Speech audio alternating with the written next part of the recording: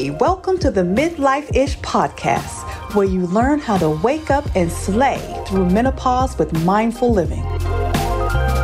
I'm your host, Dr. Joyelle, your board-certified OBGYN and perimenopause health coach.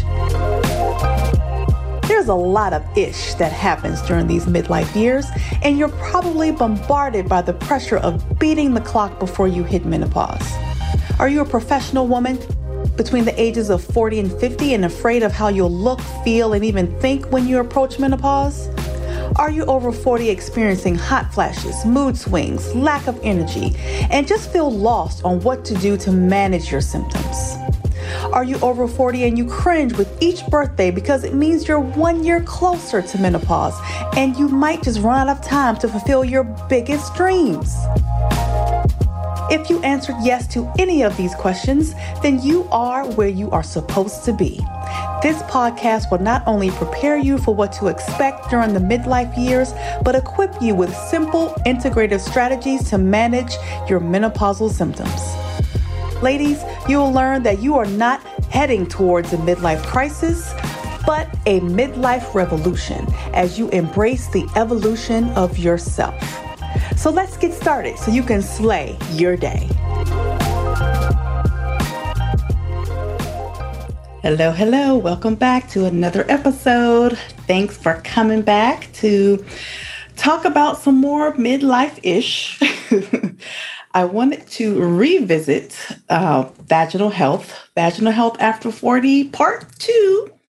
Because yet again, I hear another story about a perimenopausal or menopausal woman having vaginal symptoms and being told, like, this is your only option. If this doesn't work, then you're just going to have to live with it.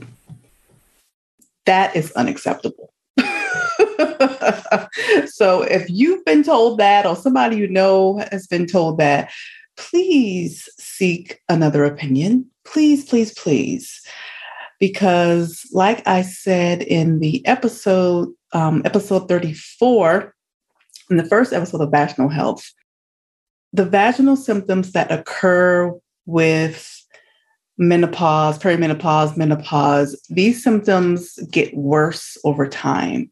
As opposed to hot flashes, they typically get better over time. The vaginal symptoms get worse, especially if you don't address them early on. So what is happening? Estrogen basically helps the blood flow to the vaginal walls, keeping them very nice and moisturized. It helps keeping the pH balance in there. So once we're starting to lose estrogen in perimenopause and menopause, all those things go away. And not to say this will happen every woman, but it's definitely something that you need to be aware of just in case it does happen to you and you know what it is. And we're going to talk about some possible options that you can discuss with your doctor about. So with the vaginal symptoms themselves in perimenopause and menopause, vaginal atrophy, which essentially means that the vaginal walls are thin and dry and potentially inflamed. That is what we call vaginal atrophy. Then you can also have a change in vaginal discharge, vaginal itching, and this also can lead to pain with intercourse. So again, this is why it's important for you to address these symptoms early on. And there's also urinary symptoms that can happen with bladder. You could have urinary frequency. And again, we'll talk about that in a different episode. So we'll revisit that later on. So yeah, because I want to talk mostly or just on the vaginal changes that happen. So those are the changes that can happen. Vaginal dryness, vaginal pain, itching. And then, like I mentioned before, as we're losing estrogen, that changes our vaginal pH. So some women can be susceptible to recurrent vaginal infections like bacterial vaginosis, yeast infections. So that's also important to know. And we also talked about in the last episode of Vaginal Health in regards to how we can potentially decrease the risk of vaginal infections in regards to, looking at our stress levels, our diet, and all that good stuff. I also wanted to mention for those of you who are in heterosexual relationships, that check your partner. If you are having recurrent vaginal infections, figure out if he's using a soap that may not be agreeing with you. So you have to also keep that in mind. So I want to bring that to your attention, because some women are, when I mentioned that, like, oh, I didn't think about that. So I wanted to bring that to your attention also, in regards to if you're someone who is susceptible to recurring vaginal infections. That's something to definitely think about. So those are the vaginal symptoms, like I mentioned before. So what are the options that you have in order to address some of these things? So there's vaginal moisturizers and there's vaginal lubricants. Moisturizers are typically used for more of a chronic use or everyday use to replace the secretions in the vagina. And examples of these are Replens, Luvena, things like that, basically to help moisturize those vaginal walls repeatedly, as opposed to a one-time thing. As opposed to lubricants, vaginal lubricants, these are typically used just when you are about to have sex, to reduce the friction. So, mostly we typically recommend water-based lubricants like KY, Astroglide, Just Like Me is another one. But there's also silicone-based lubricants like Uberlube. I think I've had women who've had good success with Uberlube. So that's another option. And there's also, obviously oil-based lubricants. And just remember, oil-based lubricants does not agree with condoms. So, it weakens the integrity of the condom. So please be mindful of that too. So those are lubrications you can use during sex. I also have mentioned coconut oil as an option, as a lubricant during sex, or even in my book, I've mentioned coconut oil suppositories, where you actually can freeze like little coconut oil pops and pop it in the vagina to help moisturize those tissue while you're sleeping. That is mentioned in my book, Loving Me, Myself, and Her Through Perimenopause and Beyond, to also kind of, again, act more as a moisturizer as opposed to a lubricant. So those are kind of the general things you can get either over the counter or online. And then there's also something called Reverie, which you can also order online. And this is actually a suppository that's made of hyaluronic acid. Hyaluronic acid is typically a substance that's used a lot in skincare products because it's very hydrating. So it's actually in Reverie. And I've had women use this with great success, also more so, again, to help moisturize those tissues on a chronic basis as opposed to a one-time thing.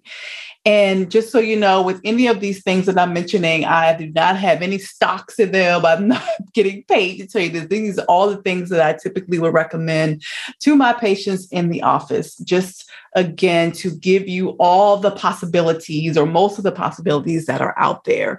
Because time and time again, I've heard so many stories of it. I've encountered so many women who've been told like, oh, there's really nothing out there for you to use. Or some women are under the impression that there's nothing for them to, no options for them to help with this. So I really want you to just kind of be aware of there are multiple options out there. So those are the non-hormonal options. And the hormonal option would be vaginal estrogen, right? The local application of estrogen to the vagina.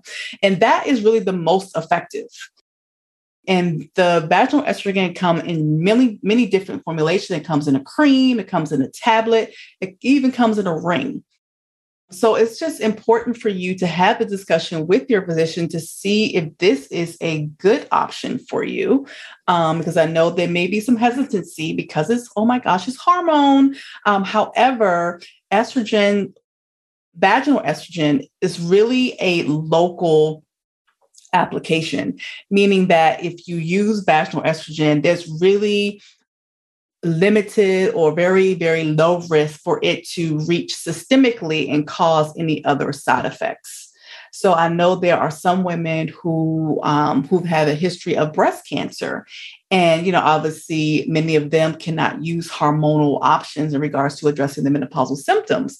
However, there are some circumstances where oncologists, doctors who take care of cancers, have agreed with vaginal estrogen as an option for some women with breast cancer. So that really is going to have to be a conversation between your GYN and your oncologist to see if you are a good candidate for vaginal estrogen, because again, it's more of a local action as opposed to systemic. Like it does not, it causes minimal risk in regards to, things that women can be hesitant about hormones with, as far as blood clots and breast cancer, if she didn't have any history of breast cancer, things like that, that some women may be hesitant about. Vaginal estrogen is more of a local action. So there's that. And then other non-estrogen therapies, there's something called Osphena, which is a oral tablet, something you take by mouth that you would take every day. And there's also a vaginal suppository that you would place nightly called Prasterone or Intrarosa. And I'm going to write all these in my show notes so you don't have to figure out how to spell all this stuff. I'll put them in the show notes so you'll know what I'm talking about. But the vaginal suppository Intrarosa, that essentially kind of breaks down to estrogen and testosterone at the vaginal cell level. Again, all local, does not reach systemic levels. So that is another option. And then again, like I mentioned, the oral tablet Osphena is another option that has been FDA approved for painful intercourse, or vaginal dryness that leads to painful intercourse. So those are multiple options to consider for women who have vaginal dryness, pain with intercourse. And if those things you tried and it's not helped, the other option is laser therapy. That's typically a last resort only because, number one, it is not covered by insurance. So you do have to pay out of pocket for it.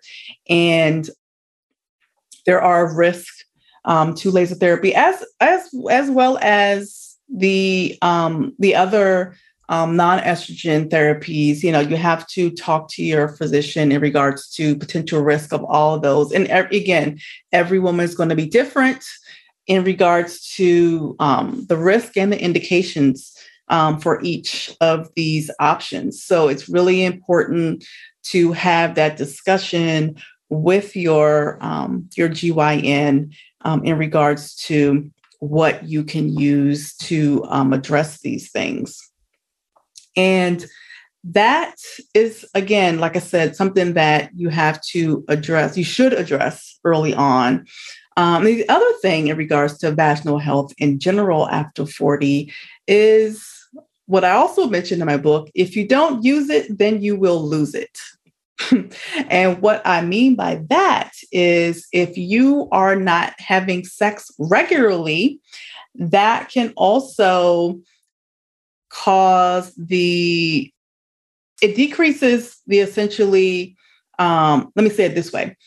When you have sex on a regular basis, that allows the blood flow to the vaginal walls to be activated. So, and then that ultimately helps with moisture. So if you don't, if you go through long periods of time when you're not having sex, or if you're not using it, then that, you're not getting that blood flow and that moisture that happens when you are active. So that's something to also keep in mind. And what do I mean by regular sex? I'm not saying you have to have sex every day. I don't know who got time for that. But if you can have it at least once a week, you're doing good. That's always a question, like how regular is regular exactly? I know we're all busy. We may be tired. Like, I totally get it. Like, so, it does not have to be an everyday thing. It doesn't have to be every other day thing. If you can do once a week, then you're good. And if you are not, with a partner, and you're like, okay, well, I'm not with the partner right now. What am I supposed to do? There's toys. We can use those too, and that is okay. So just also keep that in mind in regards to just, again, optimizing your vaginal health after 40. Okay. So like I said, those are some options for you to discuss with your doctors and figure out, based on your history, which option would be the best option for you. I just don't want anyone out here thinking there's nothing out there for me. Because there's something that you can do. There's something that you can try. And, it may be some trial and error for you to figure out which one is the best option for you. So you just have to kind of see, what that is and go from there. All right. All righty. So that was the quickie on the options for vaginal dryness or vaginal symptoms that occurs with perimenopause and menopause. And those are definitely things that you can consider. And if you are struggling with just your overall health in perimenopause and menopause, feeling like you're stuck in your symptoms, please remember that I have this amazing Menopause Moguls program that essentially helps high achieving professional women of color over 40 who wants to manage these symptoms, optimize their overall health in perimenopause and menopause. And they, not only optimize their health, but they also gain clarity, focus, and energy so they can take their business to the next level. They can start their own business, which a lot of my clients are actively doing as we speak. I'm so excited for them. So that's something that interests you. Please shoot me a DM on Instagram at Dr. Joyelle, on Facebook at Dr. Joyelle, DrJoyel. And then also, if there are questions about what I talked about today in regards to options, you can also shoot me a DM and I will answer your questions. And please, please, please share this with all the women that you know. Share this episode because, like I said, we do not need to be out here struggling. We don't have to. We really don't. And also leave a review so more women can see this podcast and get this information. All right. All right, ladies. Until next time, y'all take care. Thank you for listening. If you had any aha moments, please subscribe and share this podcast with all the ladies in your circle. Then head on over to www.drjoyelle.com to get my monthly newsletter and join my Facebook group so we all can slay our day together.